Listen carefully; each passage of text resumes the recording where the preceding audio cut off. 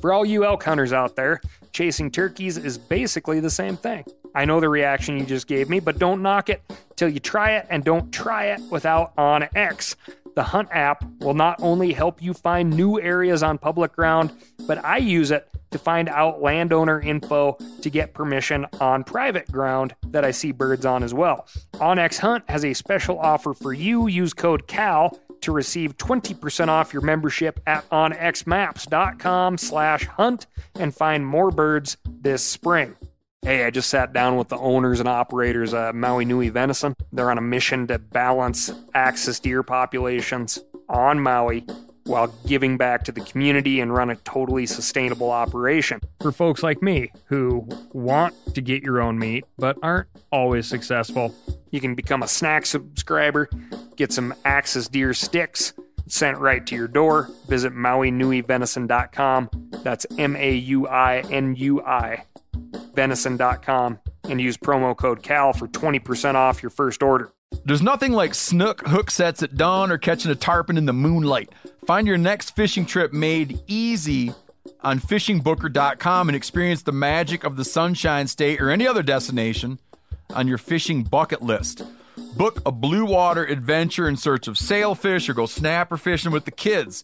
With over 6,000 captains and trips to choose from, planning your next one just got a whole lot easier. Download the Fishing Booker app on the Google Play or App Store, or visit them online at fishingbooker.com to book your trip today.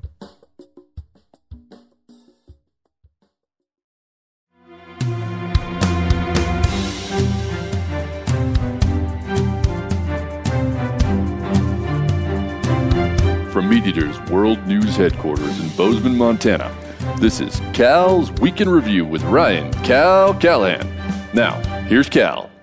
The California legislature has passed two different pieces of legislation to further curb and regulate hunting. We covered the first one, AB 273, which will abolish all fur trapping just in the state of California, in an article on the MeatEater.com. But there's a second one I feel inclined to discuss here, AB 1245, which will place a moratorium on all bobcat hunting until 2025, 5 years down the road. The California Department of Fish and Wildlife could potentially reopen the season after completing a new management plan. Opponents of the bill allege that this is really just a hunting ban cloaked in faux sheepskin.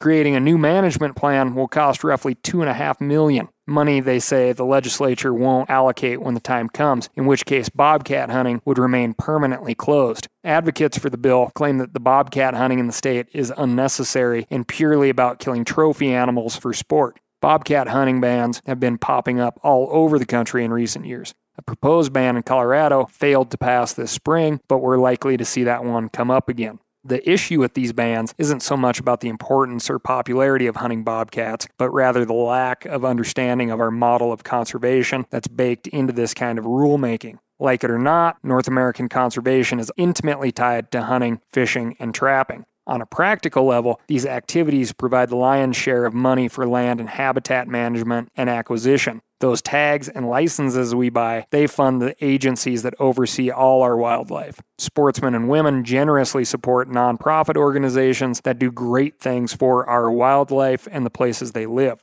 Beyond that, the people really working and advocating for wildlife species are the people with the most direct and intimate relationships to those animals. That would be us, the hunters, anglers, and trappers. Regardless of your personal opinion on hunting, it's difficult to argue the effectiveness of American game management practices, as those are deeply tied to hunting and hunters. Let's take bobcats as a case study.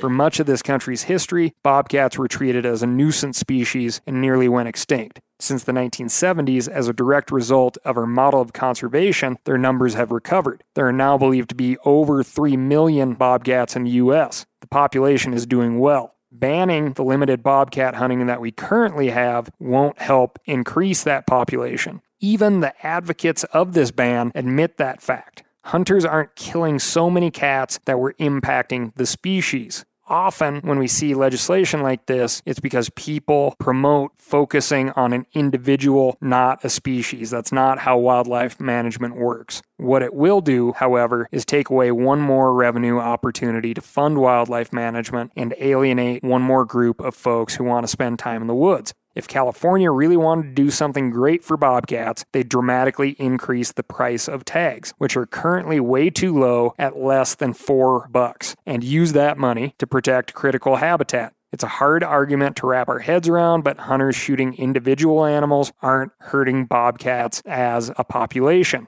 Land development kills a lot more animals than hunters, especially in California. I encourage everyone to read up and better understand the North American model of conservation so we can address these arguments as they continue to pop up, which they will. Also, let's get that damn wildlife overpass over the 101. For the record, I'm not bashing California as a state. You all have lots of beautiful land and people. In fact, my one issue is that the people there are just a little too attractive, a little too put together, if you will. I'm more of a rode hard, put away wet kind of guy. I'm a fan of things with scars and stories. Things have taken some beatings but still keep getting after it. Good time to remind you that Cal's Week in Review is powered by Steel Power Equipment. My battery-powered steel chainsaw looks like it might have tumbled down the side of a mountain, but it still works just as well as the day I got it. Which is more than I can say for some other things I know have actually fallen off the side of a mountain, but I'll get to that later. This week, we're covering the recovery of New York City's whales, Vikings hunting walruses, Michiganders and moose, and so much more. But first, let me tell you about my week. As I told you last week, in episode 21, I stumbled into an amazing opportunity to hunt elk in New Mexico, a state I love. I'm actually sitting in a real live New Mexican's living room recording this in Daddle, New Mexico. You know Daddle. It's right next to Pie Town. New Mexico is the only state I've heard of that opted to name a town through a TV show contest. You've probably heard of Truth or Consequences, New Mexico. Well, it used to be called Hot Springs. Then along came Bob Barker, and I'm just not going to get into that because I've got a ton to tell you about from this adventure. The high highs and low lows of elk hunting, while surrounded by the state of enchantment, which is the New Mexico state motto, which is amazing. Quick example of a high is calling in an incredibly large bull, watching him drop off one mountain, cross a creek bed, climb the mountain on a direct line to me. Then a larger unseen bull comes out of the timber, cutting him off. The two bulls square off, smash antlers. The interloper from the opposite hillside spins the larger bull in an incredibly athletic football-esque move, maybe a la Najee Harris if you're a Bama fan. The bull continues up the mountain at full speed, only to slow to a quiet cat-like pace as he hunts out the source of the cow call in the high, sparse New Mexican timber, eventually stopping perfectly broadside, slightly out of breath at 20 yards. The only thing between himself and myself, a few tangled, weather-whipped branches, just enough to prevent any ethical shot. No path for my arrow. At this point, you can breathe again and actually study the amazing, beautiful, powerful animal in front of you. Watch him decipher his own set of clues. See the wheels turn as he figures out that he's been duped. Maybe.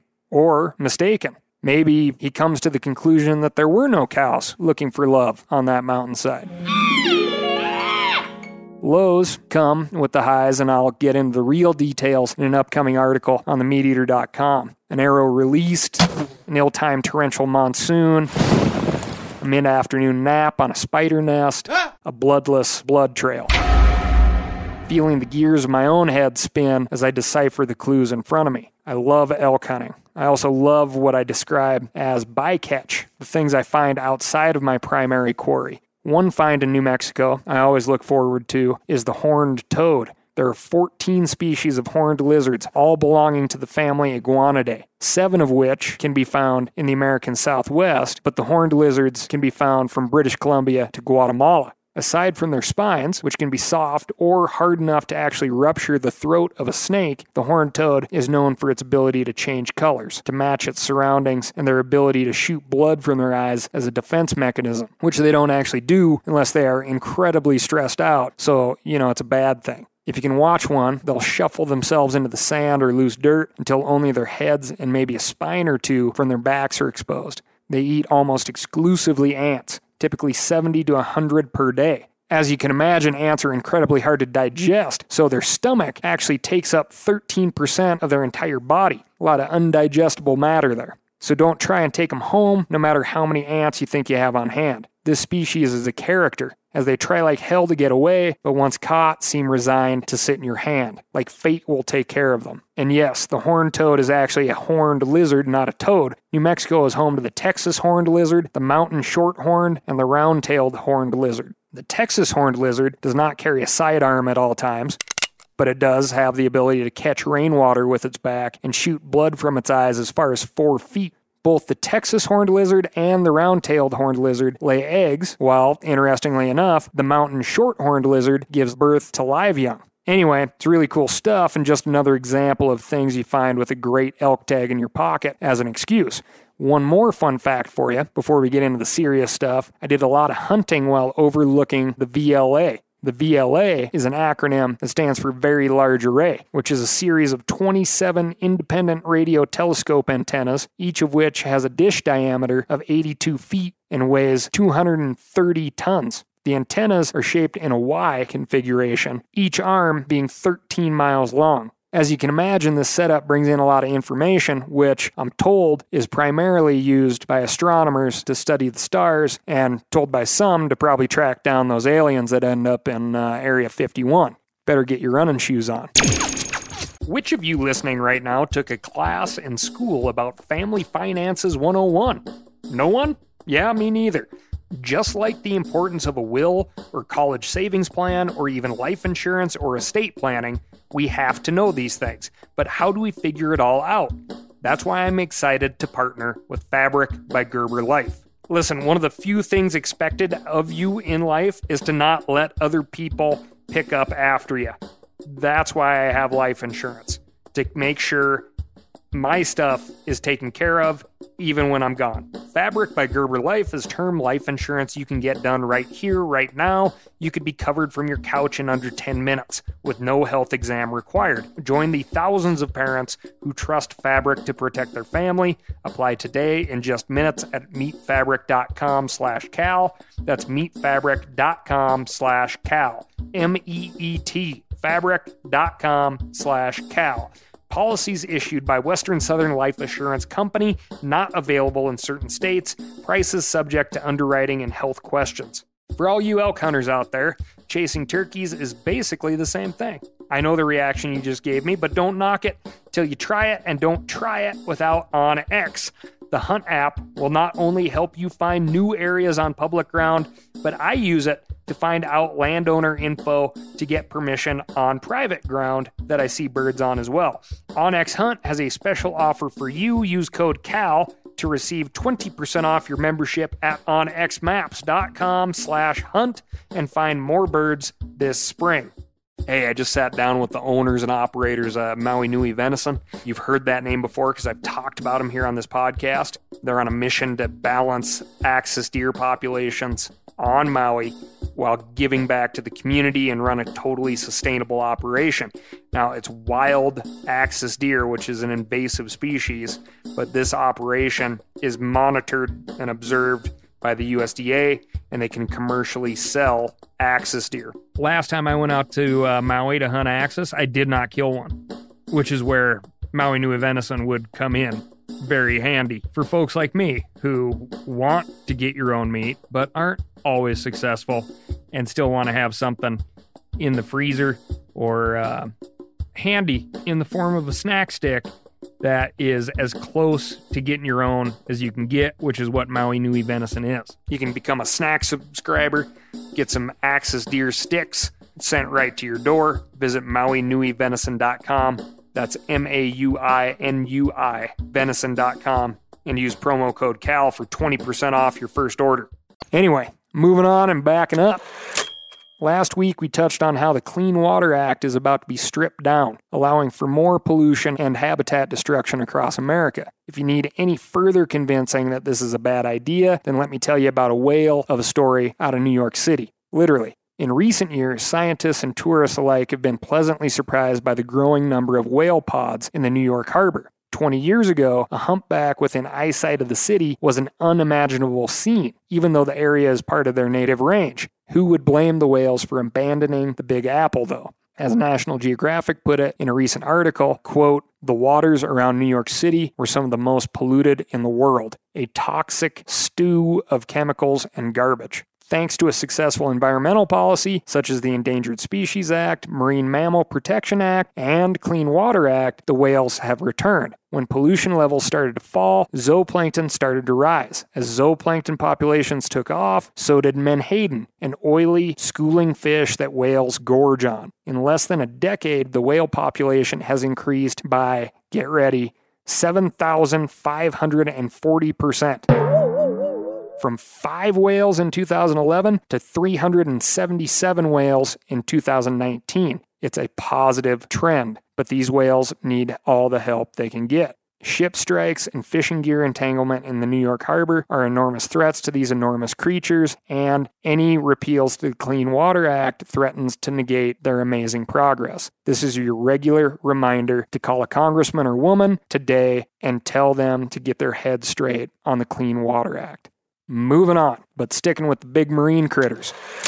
Researchers have known for years that walruses once called Iceland home. The large, tusked creatures disappeared from the island about 700 years ago, and until recently, it was assumed that the walruses fled the area shortly after humans showed up, a behavior typical of marine life in the North Atlantic. In this hypothesis, the cows and calves would have been the first to leave, finding refuge with fellow walruses that lived on Greenland. The bulls would have followed soon thereafter, with the Icelandic group contributing to the large genetic community that exists among modern-day walruses. However, fresh research suggests that walruses didn't migrate off the island, but instead were extirpated by Vikings. That's a fancy word for killed by Vikings. The smoking gun that supports this theory is carbon-dated walrus bones and new genetic data. The carbon-dated bones show that the walruses disappeared shortly after Vikings arrived, and the new genetic data doesn't match that of walruses found anywhere else in the world. Why did the Vikings wage war on these giant, slow creatures? For their ivory, of course. Medieval hunting accounts note that walrus ivory was a valuable commodity at the time, and that ivory trade was a popular practice by Vikings. This is one of the earliest examples of commercially driven over-exploitation and is a good reminder of how delicate our marine resources are.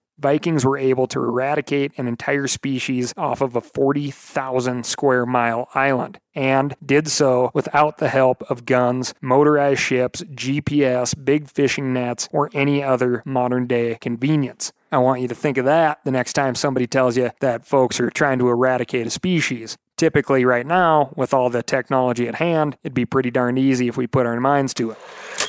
On the subject of humans wiping out species, let me tell you about the National Petroleum Reserve in Alaska, which is home to millions of birds and tens of thousands of caribou. For clarity, the National Petroleum Reserve has absolutely nothing to do with the Strategic Petroleum Reserve, which is the big store of oil that our government has stockpiled in case of emergency. Despite its confusing, and I might argue poorly chosen name, the National Petroleum Reserve, or NPR for short, is actually the largest chunk of public ground in the United States. 22 million acres. It's on Alaska's North Slope, just to the west of another huge block of public land, the Arctic National Wildlife Refuge, or ANWR. ANWR gets a lot of press, but its larger neighbor goes mostly unmentioned. President Harding established the NPR back in 1923 after native tribes showed Yankee sailors raw crude bubbling up from the ground. Kind of like a far north version of the Jed Clampett story. Oil, that is. Black gold. Texas tea. That's a Beverly Hillbillies reference, in case you missed it. Anyway, back in the early 20s, our naval fleet was just switching from coal to oil power. The NPR was originally named Naval Petroleum Reserve No. 4, as it was one of 4 sites around the country that held contingency fuel reserves for the Navy. The NPR got renamed in 1976 when Congress passed the Naval Reserves Petroleum Act and ownership of the land transferred from the Navy to the Bureau of Land Management. The following year, the BLM set aside 3 sections of the reserve as critical habitat for wildlife, specifically migratory birds and caribou. One of those sections near, boy, I'm going to screw this up, Teshekpuk Lake is now slated for potential development. We're talking about a huge expanse of wetlands that makes for prime breeding habitat for shorebirds, waterfowl, owls, and other ground nesting birds. Think of it like Fort Lauderdale spring break for birds. More than 6 million shorebirds descend on Alaska's North Slope from all over the globe every summer just to party. Birds like the bar-tailed godwit that make a 7,000-mile non-stop migration from New Zealand, the longest in the world. And, like those hormone-fueled college kids, there's a reason these birds go through all the trouble to travel so far from home, to get away from prying eyes, so to speak. Only in the case of the birds, they're not trying to avoid parents, campus cops, or academic deans. They're trying to avoid predators, particularly foxes that have a keen taste for bird eggs. The current administration is trying to change the rules for development in this area and open up more of it to oil drilling and transportation in the form of roads and pipelines. Oil development in this area will disturb this massive avian orgy, and the same roads that carry in trucks and equipment will also give predators a way in, allowing them to plow through all the easy protein sitting in those ground nests. This matters because shorebird populations aren't doing so well in general. Nearly 60% of North American species and 50% worldwide are in long-term decline. Much of the issues that these birds are facing are on the other end of their long migration routes, but up here, they still have a safe place to get busy and raise their young. If we take away this last safe haven, we won't be doing them any favors. Then there's the 58,000 caribou in the Teshekpuk herd that live in this area year-round and are a stable of subsistence hunters. Caribou tend to avoid development and humans in general, since, those hunters harvest around 4,000 of them per year. So no one's really sure how development might impact this herd. In fact, no one's totally sure how proposed development might impact the birds either, and that's really the main point. I get the need for oil independence and that this particular place seems to have a lot of it, but we've had rules and restrictions for development of this incredible, untouched landscape for several generations now, and they've worked out pretty well. Earlier this year, a coalition of 5 conservation groups and the local native village of, I'm going to call it Nuiqsut, we'll have to print this one online, Nuiqsut, took the BLM to court claiming that all the exploratory development they've been doing around the NPR, drilling test wells and building ice roads, was done without the proper and necessary environmental studies. If that's any indication of how the broader project is going to happen, it seems like cause for concern. Before we go messing up something that's working pretty darn well, we should take the time to figure out what those impacts will be. To borrow a different land use analogy, you don't start a controlled burn without first being damn sure about the control part. Otherwise, you're just setting stuff on fire. And finally, speaking of caribou, they are part of one of North America's largest science experiments. Isle Royale, which is a 207 square mile island in Lake Superior, something you may remember from way back on episode 2 of Cal's Week in Review. It's owned by the state of Michigan, even though it's closer to Minnesota and Canada. You may recall Meat Eater's coverage of the island in episode 172 of the podcast, where Steve, Giannis, Spencer Newharth, and Pat Durkin discussed the island's shrieking wolf population. On Isle Royale, native caribou were extirpated in the 1920s to replace the big deer humans brought in an even bigger deer, moose. The island's moose population is the highest it's been in 20 years, which is likely because the island's wolf population is the lowest it's been in 100 years. To see how the increasing number of moose will affect Isle Royale's vegetation, researchers conducted a feces analysis of the moose for a closer look at their diet. What they learned is that moose are damn picky eaters. When conditions are favorable and predation and snow aren't a factor, moose will eat the rarest of rare plants available. This means that if balsam fir is rare in their home range, they'll selectively eat it. But if it's the most common plant around, they'll opt for something else. Biologists aren't sure if the Isle Royale moose are just fancy eaters or if they biologically favor a balanced diet. The study suggests that it's the latter, and I can agree with that. I, too, try to have a balanced diet. Like a little elk with my walleye and a side of turkey with my whitetail. All right, that's all I've got for you this week. Tell some friends if you want more Cal's Week in Review. Leave me a review by hitting that furthest right-hand star and subscribe. Let me know how I'm doing at askcal@themeateater.com. That's ASKCAL at themeateater.com. I'll talk to you next week.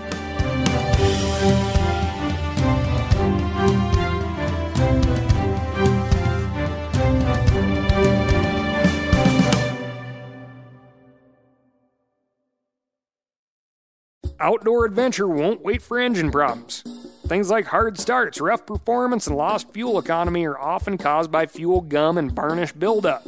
Seafoam can help your engine run better and last longer. Simply pour a can in your gas tank. Hunters and anglers rely on Seafoam to keep their engines running the way it should the entire season. Pick up a can of Seafoam today at your local auto parts store or visit SeafoamWorks.com to learn more. That's SeafoamWorks.com to learn more. Hey, I just sat down with the owners and operators of Maui Nui Venison. They're on a mission to balance axis deer populations on Maui while giving back to the community and run a totally sustainable operation. For folks like me who want to get your own meat but aren't always successful, you can become a snack subscriber, get some axis deer sticks sent right to your door. Visit MauiNuiVenison.com. That's MAUINUI venison.com and use promo code CAL for 20% off your first order.